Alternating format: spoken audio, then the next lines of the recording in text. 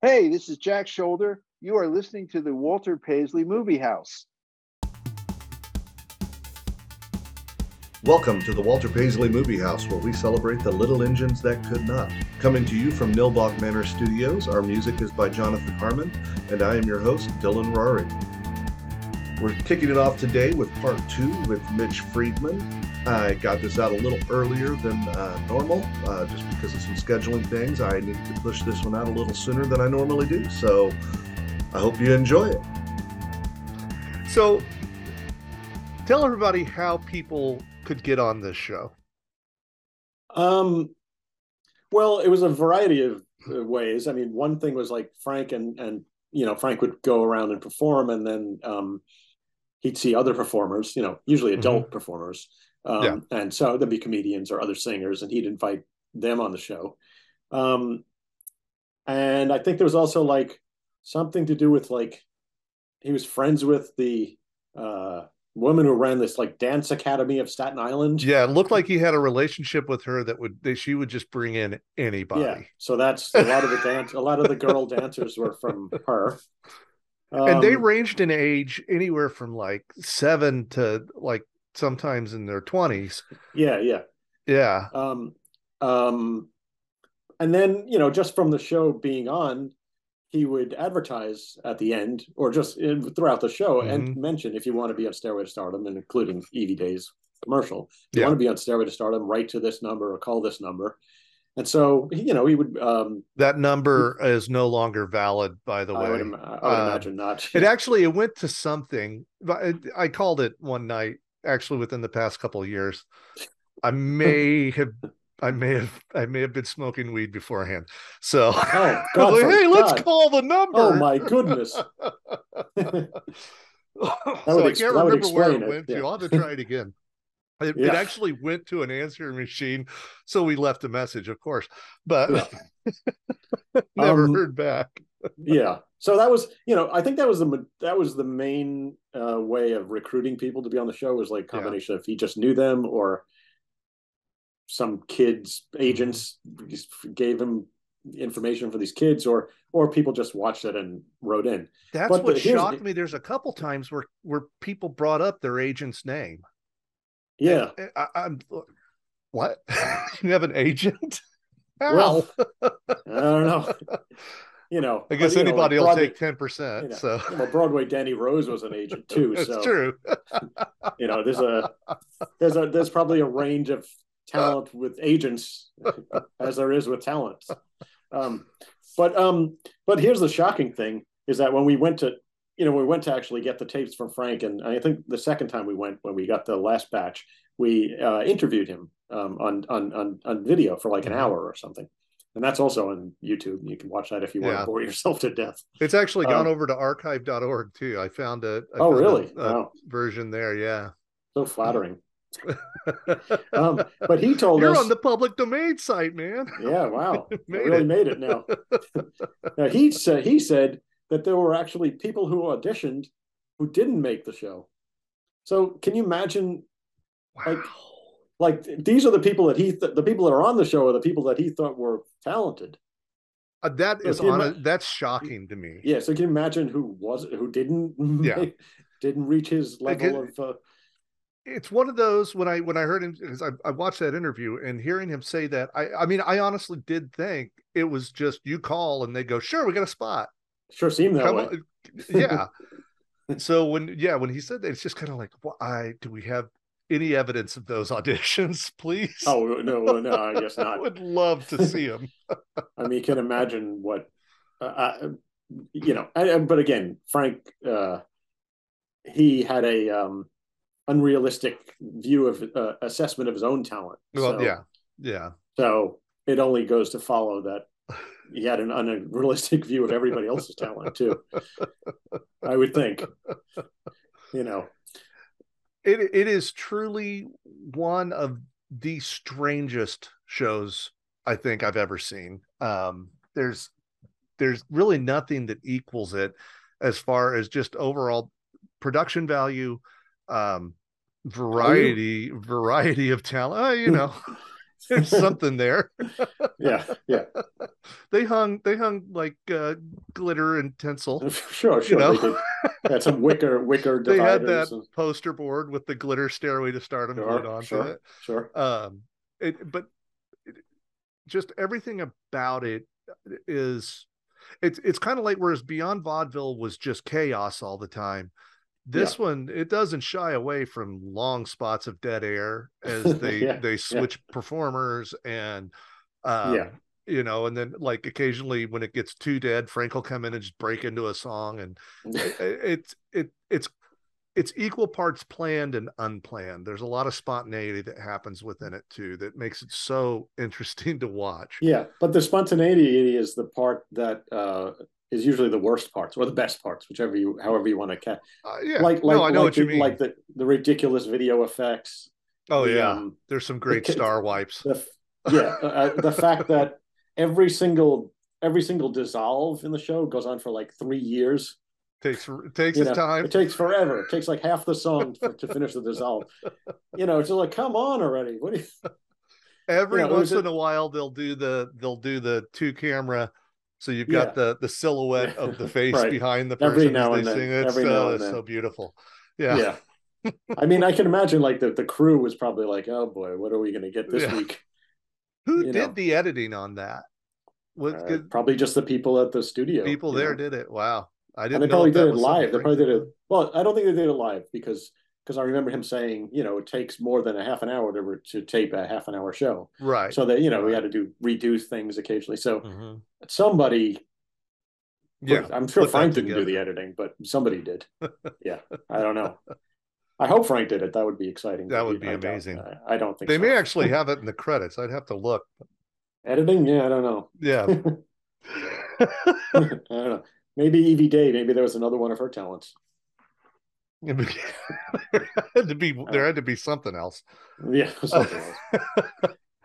So of the performers, who would you say is your top three? Who are your top three of the people that would come through on there? Well, top three performers or top three performances? Let's do both. Well, I have to admit I have a soft spot for Frank's performing because although he did way too much of it, Doug and I have always been just very fond of crappy lounge singers, whether they be real crappy lounge singers or characters of crappy lounge singers, like Tony Roletti from the Fernwood Tonight, right? Is the perfect, and from High Anxiety, the Mel Brooks movie, when he breaks out into that little song in the lounge. I'm not a professional. Anxiety. Yeah. We were obsessed with that when we were like in junior high school or whatever. Just that scene. Yeah. And then later on we were obsessed with Anthony Newley. He did this. He's just so over the top, ridiculous, cheeseball, egomaniac performing. Right. So we love that.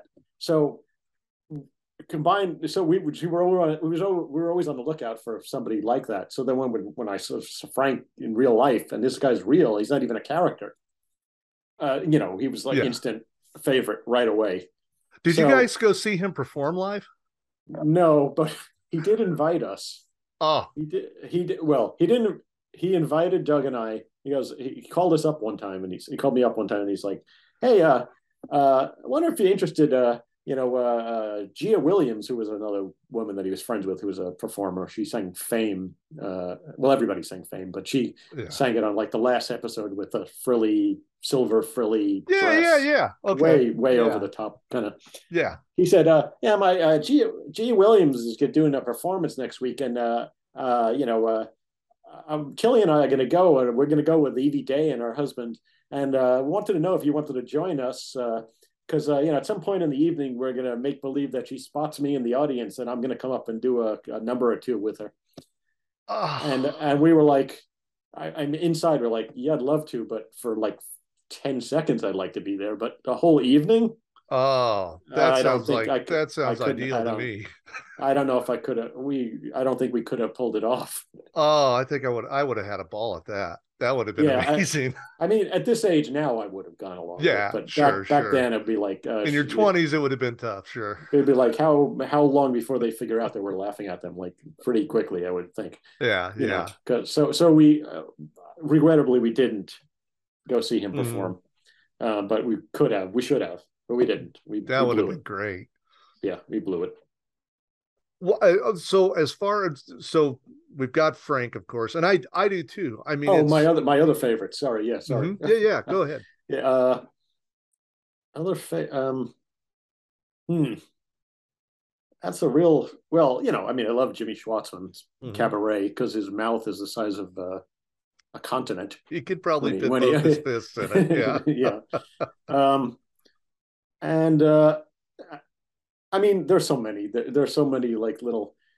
I'm we're more fixated on the little subtle moments that nobody ever notices Mhm. than the entire performances. I guess An like example, little like what's an example? uh uh like Bob Johnson. It was this another lounge singer guy that they were friends with, and he does this.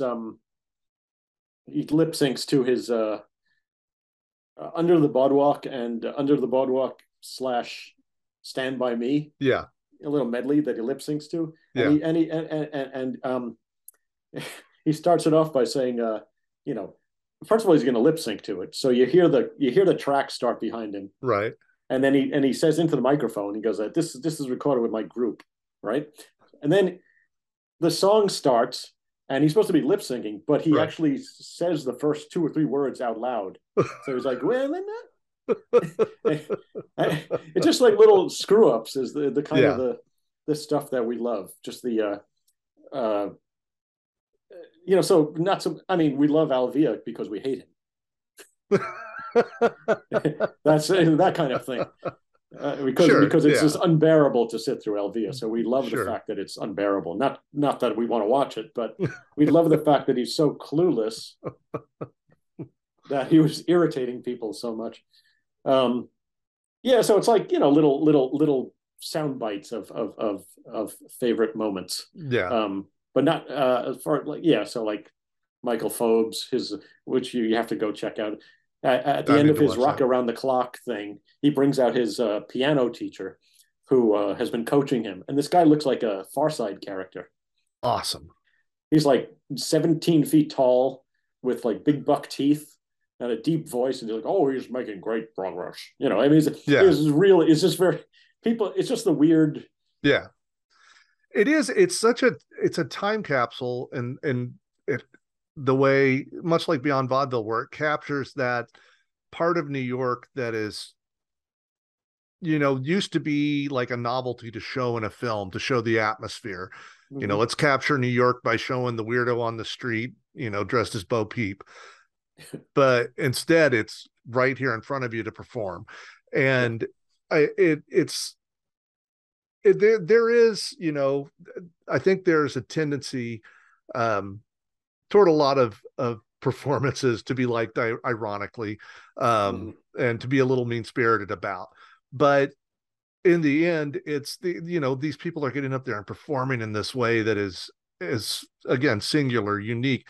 I for me personally, I love it. Even when I'm laughing at them, I'm laughing with them too, because it's just so amazing to Well, watch. they're genuine.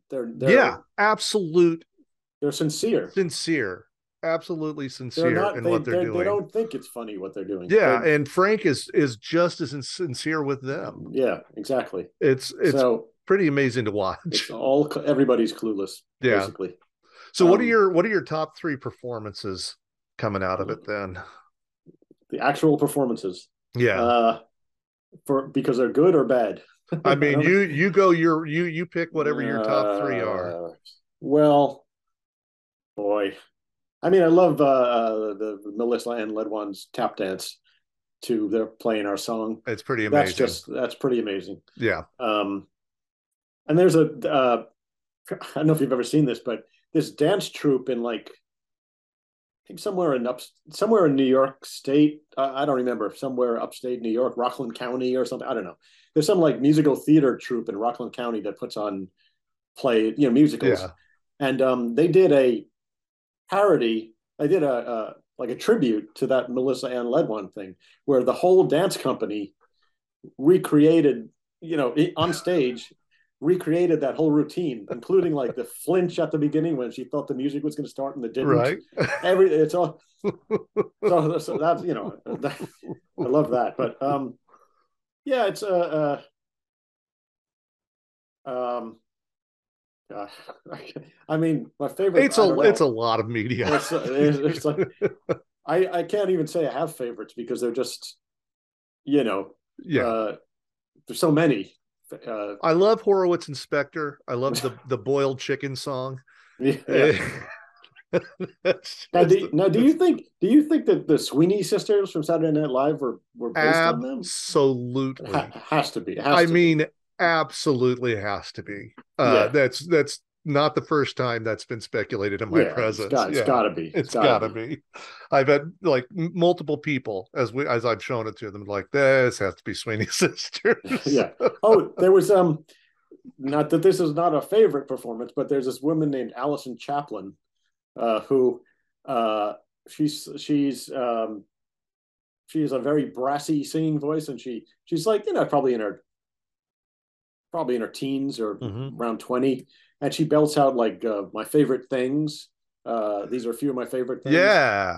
And she's really like, she's got a good voice, but she's so obnoxiously playing to the camera and the audience, like, I'm going to go over and talk to the West Coast, or, wait, there's more.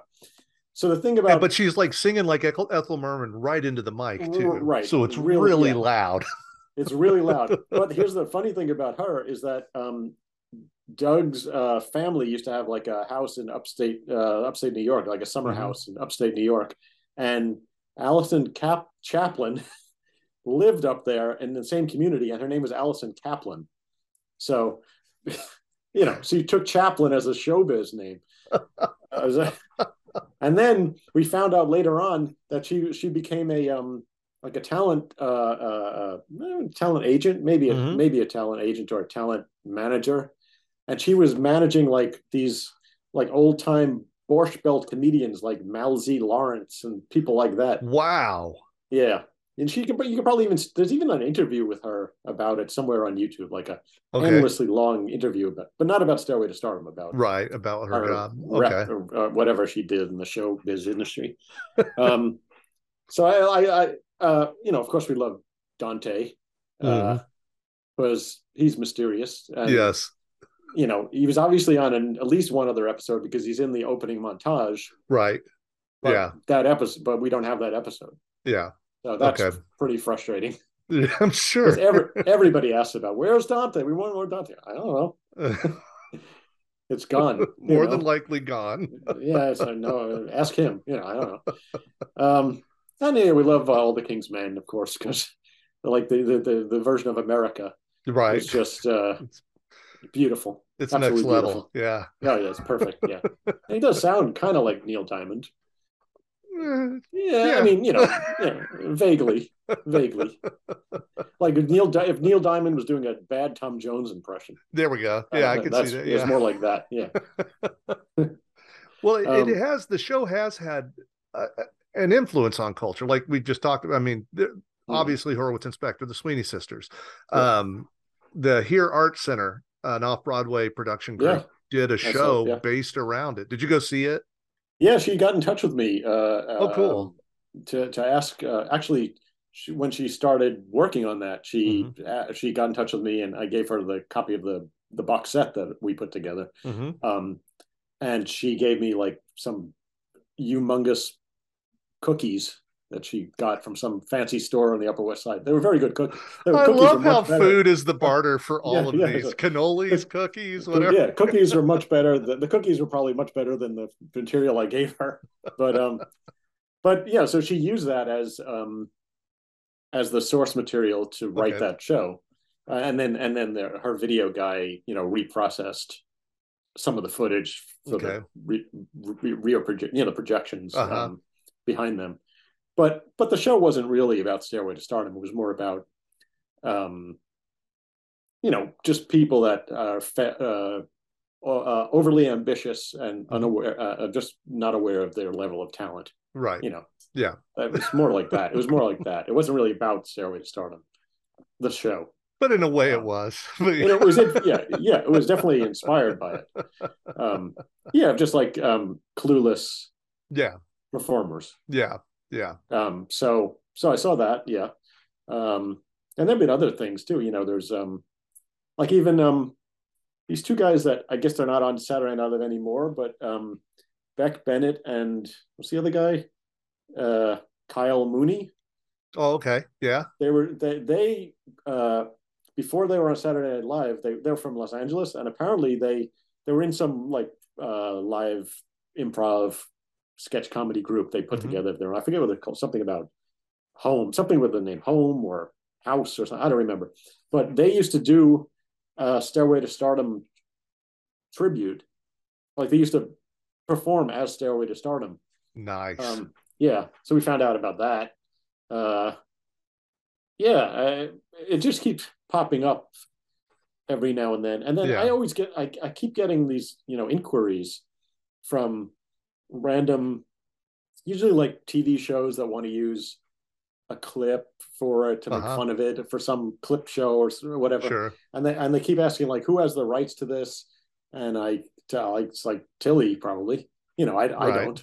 We never had it was never our show. Right. Yeah. So they're always trying to like find a way to get the rights to use the footage, but I don't know if anybody's ever been able to, because I don't know that, like, it's up to her basically. Sure. And Have you ever heard anything from, and I'll cut this if it becomes a controversial issue, but anything from ASCAP about music rights? That shocks me. I meant to ask Rich that too about Beyond Vaudeville, because there's constantly licensed music being used on both. Oh, you shows. mean like on YouTube, like them muting something? Yeah. No, I never. Strange. Wow. I wonder why. Maybe they can't bear to watch it. I mean, that could be. It could be saving itself in that way. Yeah, like it's secretly we're secretly doing something illegal. Yeah, but they'll never. Yeah, it's like, all right, let them have it, because I don't want to sit through this to figure out what. Yeah, it is kind of weird. But that's also the reason why when people say, "Oh, you should do a documentary," and I like even if we could track down these people to use the clips from the shows, like first of all, you'd have to get the performers the music rights, but then you have to clear all this music, and they're all like cover versions. Very few original songs other than Hairdresser. Right. Hairdresser and Boiled Chicken. Oh, sure. That's true. There are probably like 3 or 4 original songs. Yeah. And the rest of them are like covers of famous songs that dance routines to actual songs that have been recorded and stuff. Yeah. So it would probably be impossibly expensive, or just literally impossible to get the rights to. It wouldn't be worth it. Yeah. So that's a good point. So it just the only way to do it would be to kind of do it on the sly and hope that nobody notices. Right. But I'm not really willing to be sued and over Stairway to Stardom. That would put an end to my life if that ever happened. I would really have to reconsider everything. Well, I will say, as a kid growing up in Southern Indiana in a very small town, shows like this were so intriguing to me, because they gave me this view of a world that was so foreign and weird and kind of mystic that, when I was watching the one episode, that in fact, it was, if I remember right, I think it was the one where they sang Boiled Chicken, which is part of the reason that song kind of an obsession of mine. But just the idea that, you could just walk in off the street and do this, which is what I thought it was, which in some ways it was, apparently. Somewhat. There was a slight screening process, but also just the sheer oddness of it. It kind of, it's that, and Beyond Vaudeville, shows like that, and Herschel Gordon Lewis, those are the things that kind of opened my mind up to there's a lot more in the world. that's Oh, weird and fun and cool. well, I was another this he didn't perform, but there's a guy that's briefly on the show named Judson Fountain, who comes out and interrupts Frank lip syncing "Old Man River," Yeah, and yeah, he comes okay. out and he does this is a strange looking guy, Yeah, and he's all disheveled, and he says, "I was on your show before, Frank. Next time on your show, I'm going to play an old man like this. I'm coming out to get you. I'm going to kill you." You know, right. and I'd like to have Don Costello to play the part of the drunk with me. Yeah, So this guy is relates back to Erwin Chusett, because another thing that Erwin, I don't know if he discovered it or, well, anyway, he was the first person to play this on WFMU. Was this Judson Fountain guy is this weird kid who used to do these what he called radio dramas because he couldn't say drama, sure. and he did this series of like ghost stories, and they were always like sort of old time radio sounding things, but ghost stories. But they were complete. One of them was the most famous one was called "The Old Woman of Haunted House," and it's like the Ed Wood of radio. Awesome. You got to look at just "Old Woman of Haunted House." I'm Thank me writing later, it down now. or curse me later. Either way. No, it's you had Yeah, me at Ed Wood. yeah, Judson Fountain, "The Old Woman of Haunted House." Your life will be changed forever. So we knew about this Judson Fountain creature, but we never knew what he looked like. Okay. And we didn't expect to like ever know anything about him. So then when we got these tapes from Frank and we're watching it, and there's this episode, and then Judson Fountain walks out on camera. Right. Like we say, here he is in real life. And first of all, so that was shocking. But the most shocking and disappointing thing is that I was on your show once before, Frank. The next time I'm on your show, and we don't have the one that you were on before. That was probably another one that got recorded over, right? And he was never on again, as far as we knew. Mm-hmm. But the really strange thing is, he and Frank worked together. Because we asked Frank about Judson Fountain when we interviewed him, because we were like, we got to find out how did this happen. And he goes, "Oh yeah, Judson. I work as I'm a waiter in a coffee shop, and Judson was the coffee delivery boy." So they were co-workers. So that it's just so wow. It's just so weird. I mean, not that weird, really. It shouldn't be that surprising, but it was just so random that how the hell did Frank Massey know Judson Fountain? It's like it's like a superstorm of shittiness. I don't know. It was just it was too much. It was almost my head literally almost exploded. But so anyway, I wanted to ask you, how did you find Stairway to Stardom? How did you discover it? I was same way with Beyond Vaudeville. I was out of the back of Fangoria back in the day. You could meet people in snail mail, and you just start swapping VHS tapes. Oh, okay. And somebody would say, I had like I can't even remember how I even started. I had a video cassette of some weird obscure horror film that was hard to come by, and I traded it with a copy of it with somebody else. And it kind of turned into this little network of weirdos that we'd all there was a guy in New York, there was me in Indiana, there was a guy actually not far from me in Louisville, Kentucky, another guy, out in Montana, a guy in Colorado, a guy in California, and we'd all just send each other weird videos that we had, and you never knew what you were going to get. That's how I discovered Herschel Gordon Lewis. Being able to see his movies for the first time was through that. I'd heard about him, but never had access to his movies. And then, it kind of grew from there, and Stairway to Stardom, Beyond Vaudeville, lots of public access stuff. Those are the two big standouts. There were other weird ones, though. I mean, LA had some really bizarre ones. Well, Harvey Sid Fisher, him, right? Yeah. I actually saw him live, because I lived in San Francisco from like 94 to 97, and he performed live with a pickup band from San Francisco who were horrible. So he did some of his astrology songs, then he did some golf songs, and then he did some male, female, funny sex songs. But it was awful. Wow. Absolutely awful. But I couldn't miss it. Sure. you know, I it's mean, just you have to see magical. that. Yeah, I got to. You don't pass up seeing Harvey Sid Fisher. And that's, you kind of got some of that happening then later with, we brought up earlier, Tim and Eric, awesome show. Theirs was a little more mean spirited in how they handled the guys, but James Quall and David Leva Hart, two very unique performers, who also have a lot of confidence. But certainly you're not going to hear songs like David Lieberhart writes from anybody else but David Lieberhart. Maybe Stryker. Stryker's pretty unique too, but his were so regional. They were specific. They were specific to Staten Island. So. Yeah, he cornered the market on Long Island songs. Long Island. That was it. Good morning, Long Island. Yeah. That's one of my favorite things, but that's not Stairway to Stardom. No, but still. Yeah, primo. Pretty good. Pretty damn good. So what are wait, sorry, wait, I forgot. There's one other person that I interacted with from the show is this guy named Wayne Rubin, who was this comedian. The comedian, yeah. Yeah, comedian. Yeah. I looked him up. I guess again, I probably looked him up on the internet or in the phone book or something. And he lived in like somewhere in New Jersey. And I called him up, or I wrote to him. I don't remember. I think I called him up, trying to find out if he was the Wayne Rubin. And so I dialed the phone, and he rang, and he picked up, and he goes, "Hello," So it was. I knew from one word that it was the guy.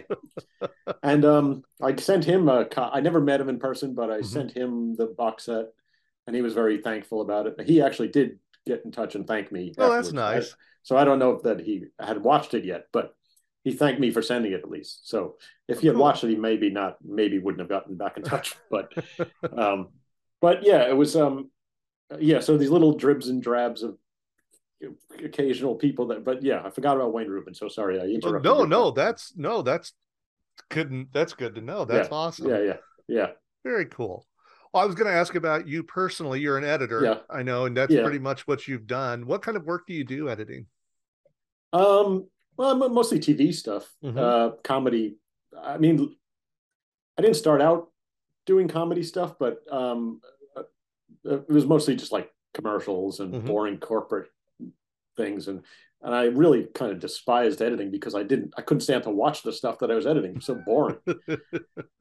But then I got in 2001, somebody just I was about to quit editing forever. I was just completely fed up. I was working on this terribly boring job, and I was like, I can't. I'll kill myself if I have to do another second of editing ever again. I can't take it anymore. And literally, like the last hour of the last day that I was working on that project, this woman that had been working on it with me, she's on the phone behind me, and I hear her. She's talking to a friend of hers, and she says, "Hey, Mitch, I got this friend on the phone. He's like a producer. He's working on this TV show, and would you be, you're pretty quick. I noticed you're pretty good with this stuff. Would you be interested in working full time on a TV show?" And I was thinking, I would rather have cancer at this point. I was like, that's the last thing that I want to be doing is working. I don't want to even finish out the hour here to finish editing. I can't even bear to get. So I thought, oh, there's no way. How seriously? So I said, yeah. Well, what else can you tell me about it? So she asked him. She goes, yeah, it's this Howard Stern Saturday night TV show. And I thought, well, this might be the only thing. And I wasn't a Howard Stern fan. I never really. I mean, I knew who he was. Right. Yeah. But I never drove to work, and I couldn't listen to the radio when I was working because of the editing. You can't have other sound going. Right. So I wasn't like a listener, but I was aware of him, obviously. So I talked to this guy, the producer guy, and they needed somebody right away. And so I went in next Monday, and that was the beginning of me working on comedy stuff. And then that changed everything because then I actually enjoyed it, editing for the most part. I mean, there were still some boring things in between. But from that point, it was mostly comedy, and worked on the Howard Stern thing for 2 years. Did a lot of stuff for VH1 and MTV and some music stuff. And but mostly, so that's mainly that's what I do for money. Yeah. But I also have since my senior year in college, which was like 3 million years ago, Mm-hmm. I've been writing and recording these strange little pop songs, and I have like 9 albums worth that I've done so far that I've released, and I've also written like 3 books. Mm-hmm. Tragic comic memoirs, and some kids book based on an album I made. Mm-hmm. So that's pretty much all this.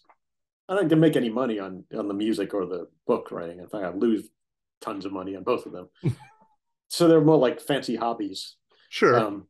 But yeah, those 3 things: the editing and the writing and the music. Those are probably mostly, and Stairway to Stardom. I see. So it's like, out of all that stuff, all the editing that I've done, and like Mm-hmm. all the writing of them, the songs and everything, I'm really only known for Stairway to Stardom. And I had nothing to do with it. I just found it. I just discovered. I just stumbled on it. I was like, you are the national treasure who saved. Yeah. So I'm a little bitter about that. But not really. But it's just so strange that I've done all this stuff of my own, and the only thing anybody knows me for is some crappy public access show that I really, really had nothing to do with at all, except just I wasn't on it. Oh, but here's a funny thing. Another thing I remember when we were interviewing Frank. Mm-hmm. They were still going to do like 1 or 2 more shows. Mm-hmm. They never did, but they were still thinking they were going to do 1 or 2 more specials or whatever. Mm-hmm. And I said, well, I'm kind of a performer. I'm a songwriter. And he goes, oh, well, we can audition you for the show. So I was a little, conflicted, because I would have been the only person that was ever on the show who was intentionally bad. I didn't. So luckily it never happened. But what I was going to do, I was going to wear a tuxedo, and I was going to call myself Fred Fredericks, because Fred's my middle name, so that was why I did that. And I had this at the time. I did this like cover version of this terrible, ridiculous Jack Jones song called "I Am a Singer," which is like, it's like the singer's version of "I Write the Songs." It's like this amazing egomaniac thing about being a singer. So I used to do a version of that because I'm not a very good singer. So I used to do a cover version of that because, ironically. And then I also have this other song that was like a fake Mel Torme kind of a song. Okay. So I was going to do those 2 songs if he allowed me on the show, but it never happened. So thankfully it never happened. Did you at least get the audition in? No, wouldn't never. That was the end of it, because he never did anymore. So right, yeah. So that would have been closed the circle, man. That would have been amazing. I probably would have just exploded into a pile of dust, a pile of shag carpeting. By the way, I just wanted to tell you that if we hadn't been the one to discover all this stuff, if anybody else had done it, we would be just as big a fan. We'd be just as obsessed with it, because we're just fans of the show, and we knew instantly that anybody would want to watch. There've got to be people as strange as us that would enjoy this. Sure, and it's been proven out, obviously. Yeah. So it's just that we just happen to be the people who found it. But if anybody else found it, we would have been just as excited about it. To get interested enough to take that initiative is rare. So sure, don't sell yourself too short here. The initiative, I'll take credit for. But the actual appreciating what's weird about the show, that seems universal. Yeah. Yeah. So it just came naturally. Yeah. Well, thank you so much for your time. Thanks for reaching out to me also. You're welcome. Yeah. Big thanks to Rich Brown for hipping you to us. And I really appreciate him, because I really enjoyed his too. Yeah. That was, I'd been after him for a while. So although I still have a bone to pick with him of how when they did Oddville, they screwed up Joey the Monkey. They ruined Joey the Monkey. Oh, my girlfriend, Joey the Monkey's her spirit animal. She was not pleased watching him in Oddville. Yeah, that was not Joey the Monkey. That was like the new monkeys. Yeah. That was like the new Joey the Monkey.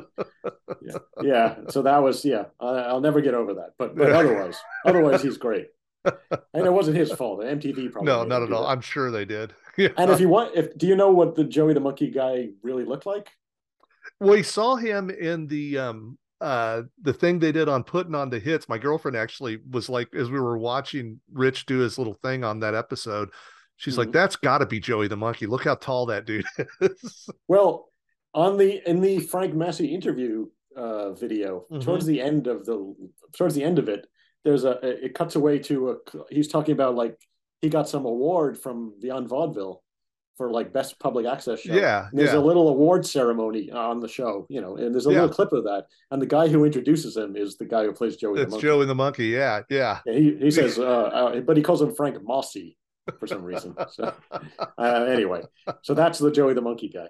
I don't know if I was allowed to, that's like revealing who the residents taking the make off of Clarabelle, right? Yeah. Who I also met in person, but that's a whole other thing. That's cool. That's a crazy story too. Well, what is it?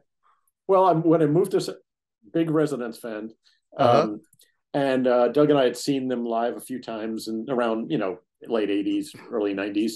And one time we were close enough to the stage that it was like maybe their 13th anniversary show in 86, I think. So we were close enough to the stage that I couldn't see who the guy was that was singing, because he had costume on or whatever. Right. But I could see that he had big ears, like real ears that were big.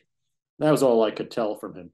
We knew his voice, right? Yeah. So when I moved to San Francisco in 94, I knew that the Residents were there. So I was like, oh, this is cool. I'm going to be in San Francisco and this is where the Residents are. But I didn't think anything, maybe I'd see them perform or something. That was right. I didn't expect anything else. I moved there on like a Sunday, let's say. On Tuesday, I take a trip to go look for work because I was trying to find editing work. So I had all these addresses in the South. Do you know San Francisco? Pretty well. I've been there a few times. Yeah. Well, there's this whole part of the city called South of Market. The Market Street is the main down, and South of Market's like the industrial kind of thing. Right. So I took a few blocks away from Market Street, and I was just roaming because that's where some of these editorial companies were. And I had the list, I had the addresses, and I just stop on this corner, and I look up, and there's a light pole there or telephone pole or something, and on the pole, stapled onto the pole was a flyer, and it had a picture of the eyeball hat guy, and it said the Residents are having a garage sale and moving, and the address for the garage sale was on that street that I was literally on that street that I was on the corner of, and it was only like 2 blocks down, and the garage sale was going to be like that next weekend. So I thought, well, screw looking for work. I'm going to go see where the Residents' garage is.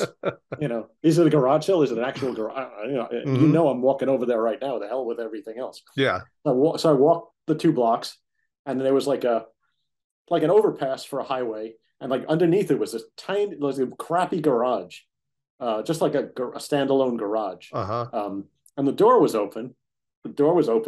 And I was across the street, and I could see inside there were like 3 kind of guys in their 40s with sweatshirts and jeans and moving stuff around. And I started walking closer, and I started to notice the stuff that was behind them were like props and set pieces from Residents shows. So I think, oh boy, could these be the but these be the Residents? Right. So I walk up to the first guy that is there, and I say, excuse me, is this where the again, I knew the answer to this. Like when I said, "Are you Lucille Cataldo?" Right. I said, "Excuse me, is this where the Residents are going to be having their garage sale?" And he says, "Yep." And I was like, I knew that was it. Yeah. I knew immediately that he was the singer. So I said, "Yeah, okay. Well, by the way, I something like, by the way, I don't know who you are, but I know who you are." Right.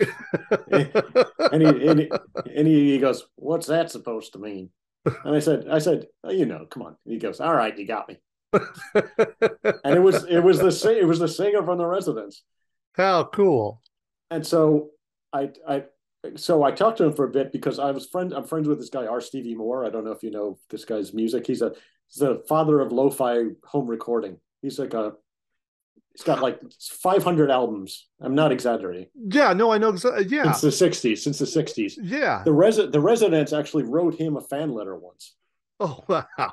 So, and I'm friends with Andy Partridge from XTC. XTC, who worked with the Residents on one song on one of their albums. So I said to this, the singer guy, I said, by the way, I just moved to San Francisco the other day, like 2 days ago, and friends with this guy and this guy, and they're like, oh yeah, we even know them. Mm-hmm. So he goes, well, come back to the garage sale on Saturday, and maybe pick out something you want. So I was like, I absolutely will. So I left, and then I called Doug that night, and I said, you're not gonna believe who I mean, you're literally not gonna believe me when I tell you who I met today in person. And I told him, and he's like, "You're full of shit. There's no way. You just moved there. You met the Residents 2 days after moving to San Francisco. Prove it." I was like, "How am I supposed to prove it?" He goes, "You buy something at the garage sale that absolutely proved to me that you." Right. True. So I went to the garage sale, and I don't know if how familiar you are with their enough. Material, I mean, I've listened to their stuff. Yeah. Well, they did something around 1990. They did the show, and part of it was a scene set in the Old West. It was like some bit in the Old West, and in the scene, they're wearing these. It was all done in silhouette, mm-hmm. but they're wearing these like cowboy hats that are like 700-gallon cowboy hats. They're just like ridiculously gigantic cowboy hats. And I saw them in the garage. I saw 2 of them. Uh-huh. So I thought, well, that'll do it.